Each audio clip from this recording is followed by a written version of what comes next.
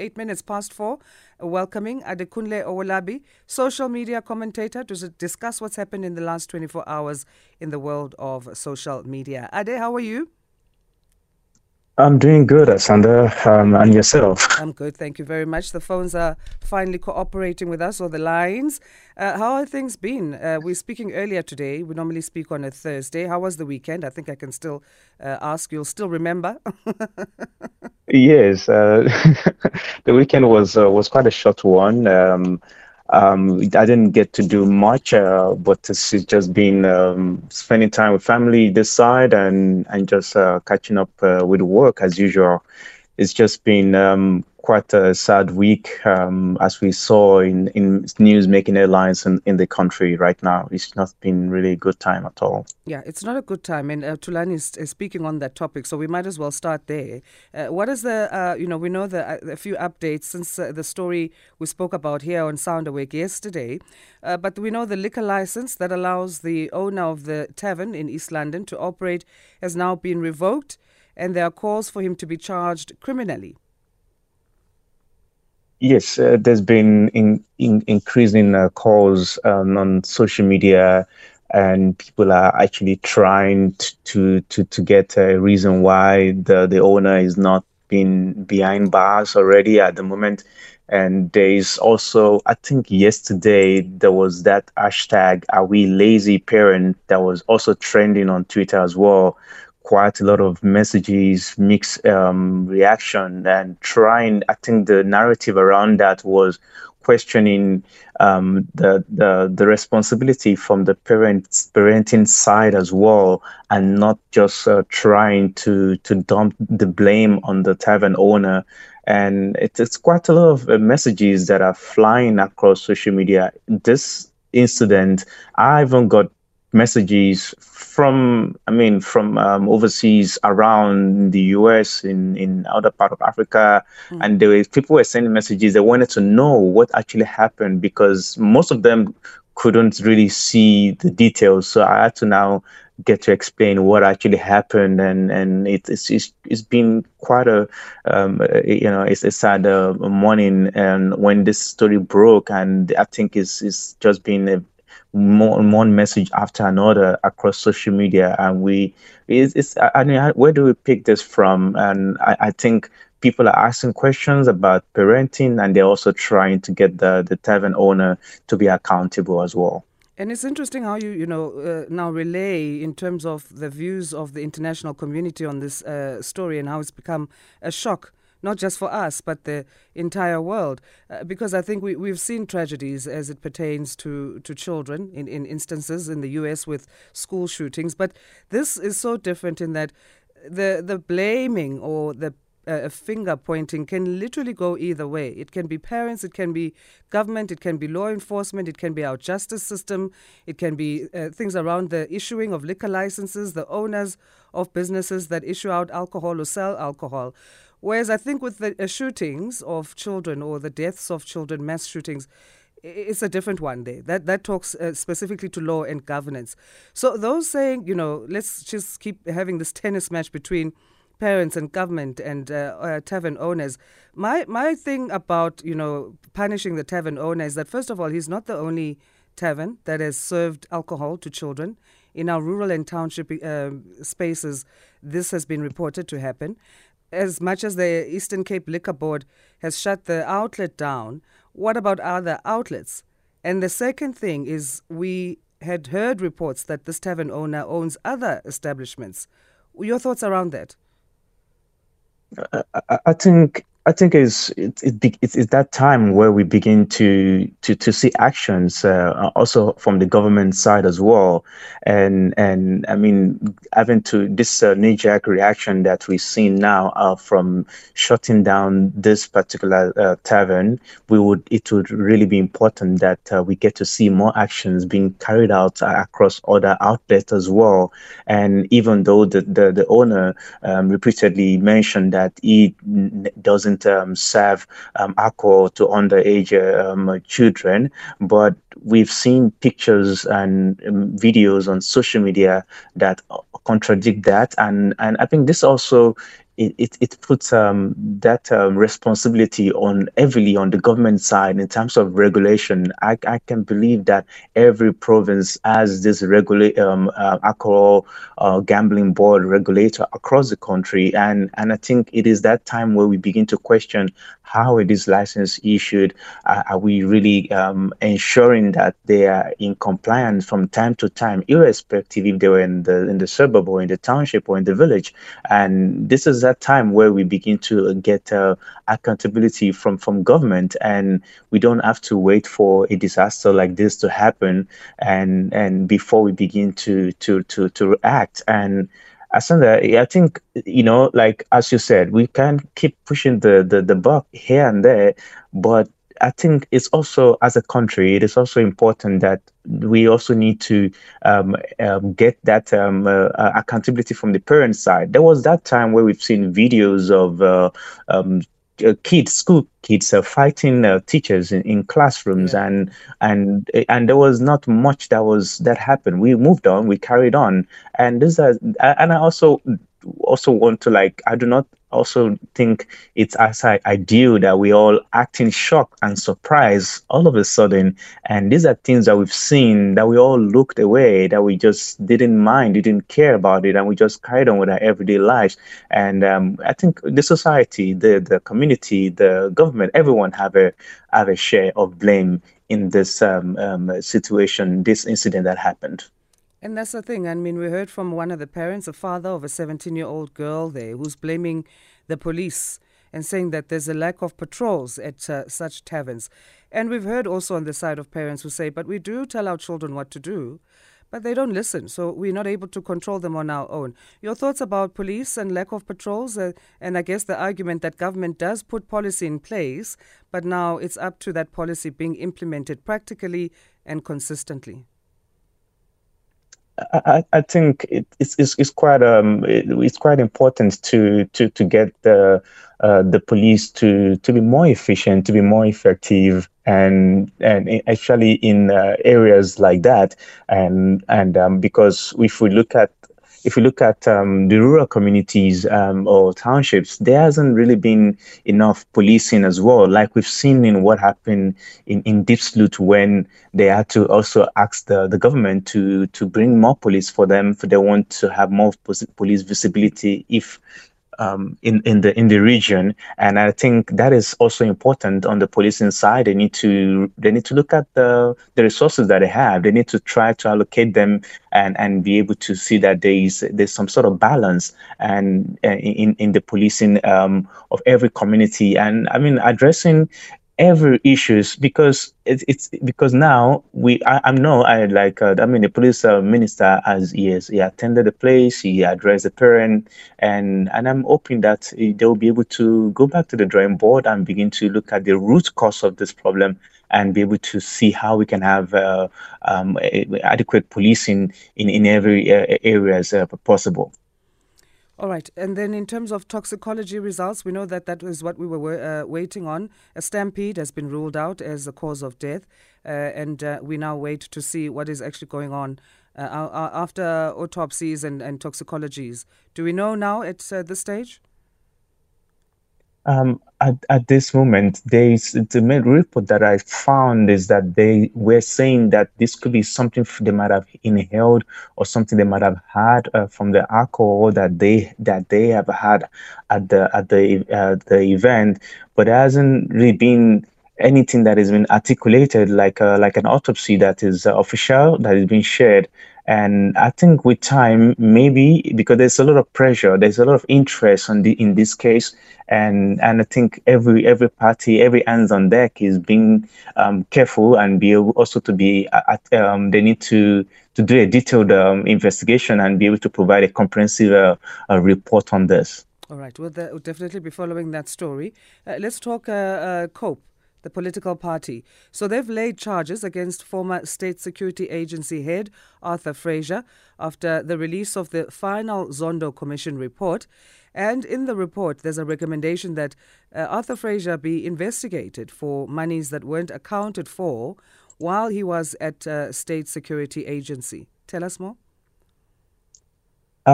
It's not really surprising to see that move from COPE, and I think they've also sort of encouraged every other person that's been implicated in this report, and to be charged and accordingly. And it's just, it's knowing that Arthur Fraser is now it's been making news. He's been trending on social media, and people were praising him when this allegation against the president was reported. And now this is now like there's like a counter sue or counter charges now being set on laid on him. And now the question now is, what is really going on here? Did they make the first move because he was aware of this implication that may be coming up from this report? And it's just we're not entirely sure what exactly is going on here. But I mean, indeed, if there is going to be more arrests, and we probably should be expecting maybe other political parties or other pressure groups in the country to be able to see who else can we open cases. And I think the COPE has made the first move, and we should be seeing more arrests or more cases being opened against everyone that is being implicated in this report. So the commission also, the Zondo Commission report recommended that the Hawks reopen an investigation into Fraser, previously halted under the direction of former President Jacob Zuma. Your thoughts around that?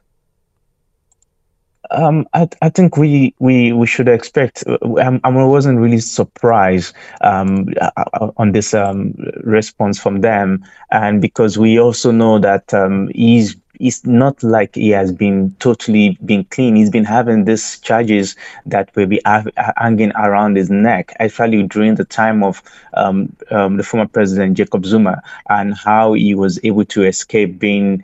Not really escape. He was able to justify his reason why he shouldn't even be in prison in the first place, and this could also be about his relationship with the former president Jacob Zuma. And I think with this happening now, this is becoming like a game of chess, and which is being played like a politics, the politics that have been played behind the rule of law in the country. So I think what we can expect is, as the presidents have said, they would not be interfering in these charges. And we would also hope that this is indeed not just words before the cameras, but indeed we would want government or any implicated individuals should not get involved, interfere in these cases. And it will be interesting to see how this is all going to play down. And knowing the president's implicated, Arthur Fraser is implicated, and there were a lot of other politicians that are also implicated. And this Zondo report is going to be it's going to open a lot of cankerworms, and we're not even sure what is going to happen. But this is something that even from our side, we're following the story, and we've written stories around it, and we're just watching closely how this is going to play out. Let's take a short break and continue on that. Still on this hashtag COPE issue, the political party laying charges against former SSA head Arthur Fraser. This is Sound Away. Trending news right now. Still in conversation with Adekunle Owolabi and discussing what's happened in the world of social media in the last 24 hours. As you mentioned, Ade, before we took our break, I mean, other politicians are implicated here, other individuals as well. The commission points to at least 1.5 million rand that's unaccounted for at the State Security Agency between 2012 and 2018. There's also been an abuse of taxpayers' money on a private intelligence unit called the Principal Agents Network, which has also been pointed to. They talk of equipment and vehicles for this unit that have been registered under individuals' names instead of the actual unit, including houses in Gauteng, and also former State Intelligence Minister David Mahlobo being implicated with Fraser in terms of the need to be investigated for illegal operations there. So why do you think the COPE is focusing on Arthur Fraser? That's a very difficult question. I'm not entirely sure why but they believe they actually doing what they're supposed to do, which is more like what every citizen of the country should be doing in terms of ensuring and that everyone that is implicated in the case should be arrested. And they're actually saying that we want to do it now. We want action now. We're not going to wait for any longer. And hence why they're making this move as quickly as possible. The question is why are they in a hurry to get this done? But they believe they're doing what is actually rightful of them to be doing. And I think COPE they're making headlines now because this is sort of like unexpected. I wasn't really expecting that COPE would be the party that would be laying charge against Arthur Fraser. It was actually something that was shocking for me as a person. Can we not wait on our President Cyril Ramaphosa to make his own assessment of the recommendations and action? At this point in time, it's actually quite it's quite tricky right now because even the president is being implicated by this same man, and now I think at this point in time, everyone can go out there and open a case if they choose to. I think it's the citizens' right in a way, the way COPE had actually presented this, and they're actually making that call, knowing that they want justice. They want everyone that has actually been implicated in this allegation of the misuse of public funds should be held accountable, and knowing that we've not really seen much of conviction, and knowing that this same commission has taken forever, and now the report is out, and now we are not seeing anyone making arrests. They're like, no, we have to. This is something that is expected of them to be done. Yeah, we have been waiting. We've been waiting, as you say, as the general public as well. Hashtag Eskom, then another opposition party in South Africa, the DA. They've written to the National Police Commissioner, General Sihlahle Fani Masemola, and they are requesting that he activates the National Joint Operational and Intelligence Structure so that tactical units should be deployed at Eskom there because of an illegal strike. Tell us more.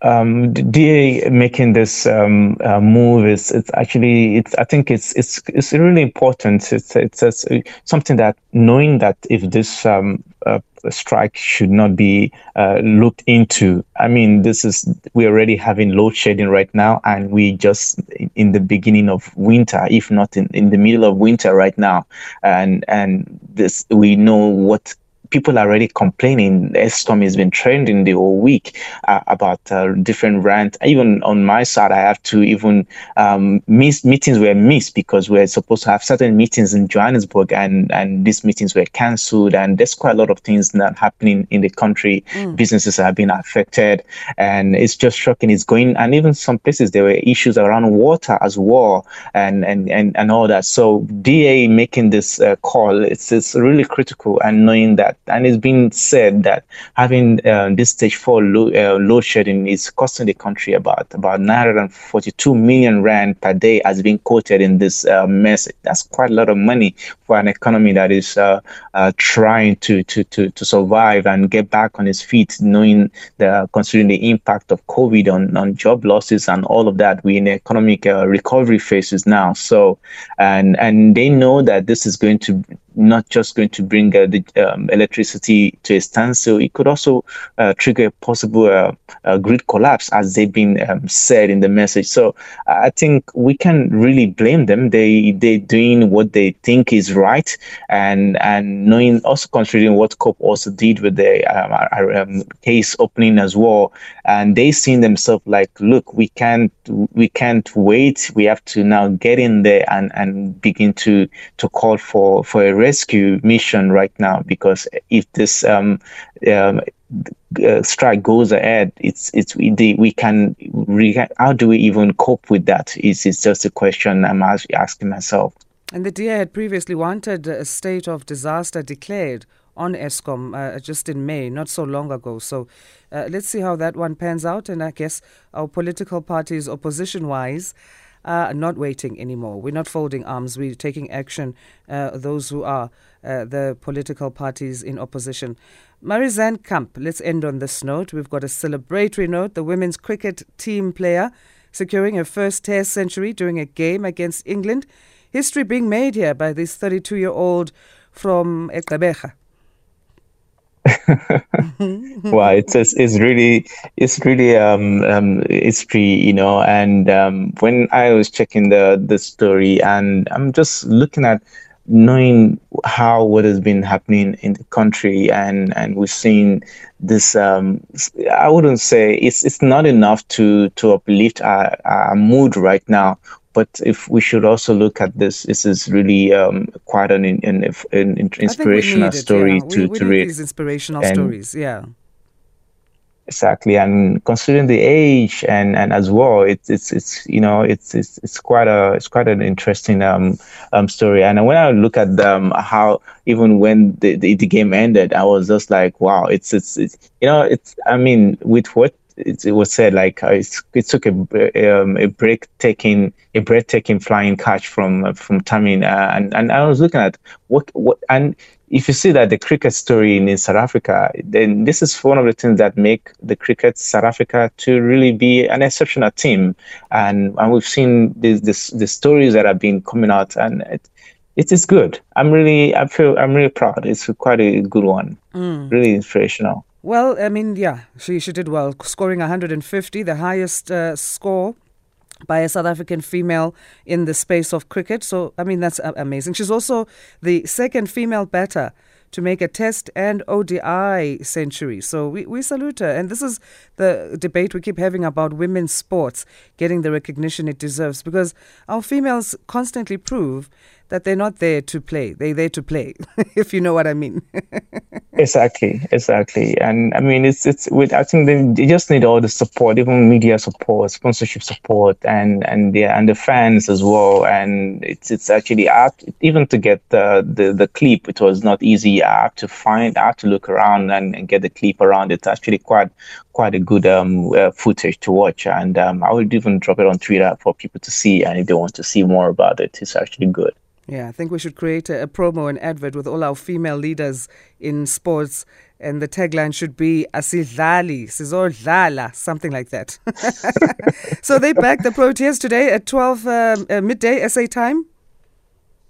Yes, yeah, they're back today, and I think it can only get better. Yeah. Only get better. Well, I'll hear from you because I know you'll be following that. But thanks so much for joining us. Plans for the rest of the week, Ade?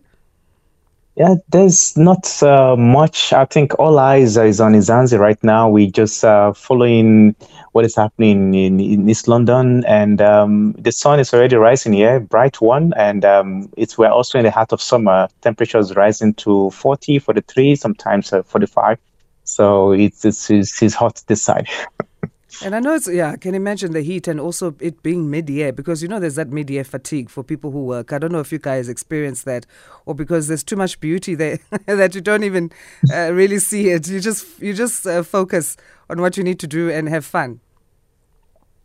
Yeah, we try to stay as much time indoors and not be out there so long. It can be really intense. Well, thanks again for your time. Always appreciating your perspectives, and have a great one. Yeah, thank you, Sanda. I'll catch you on Thursday. Thank you. All right. Pleasure. Adekunle Olabi, social commentator, joining us from the UAE.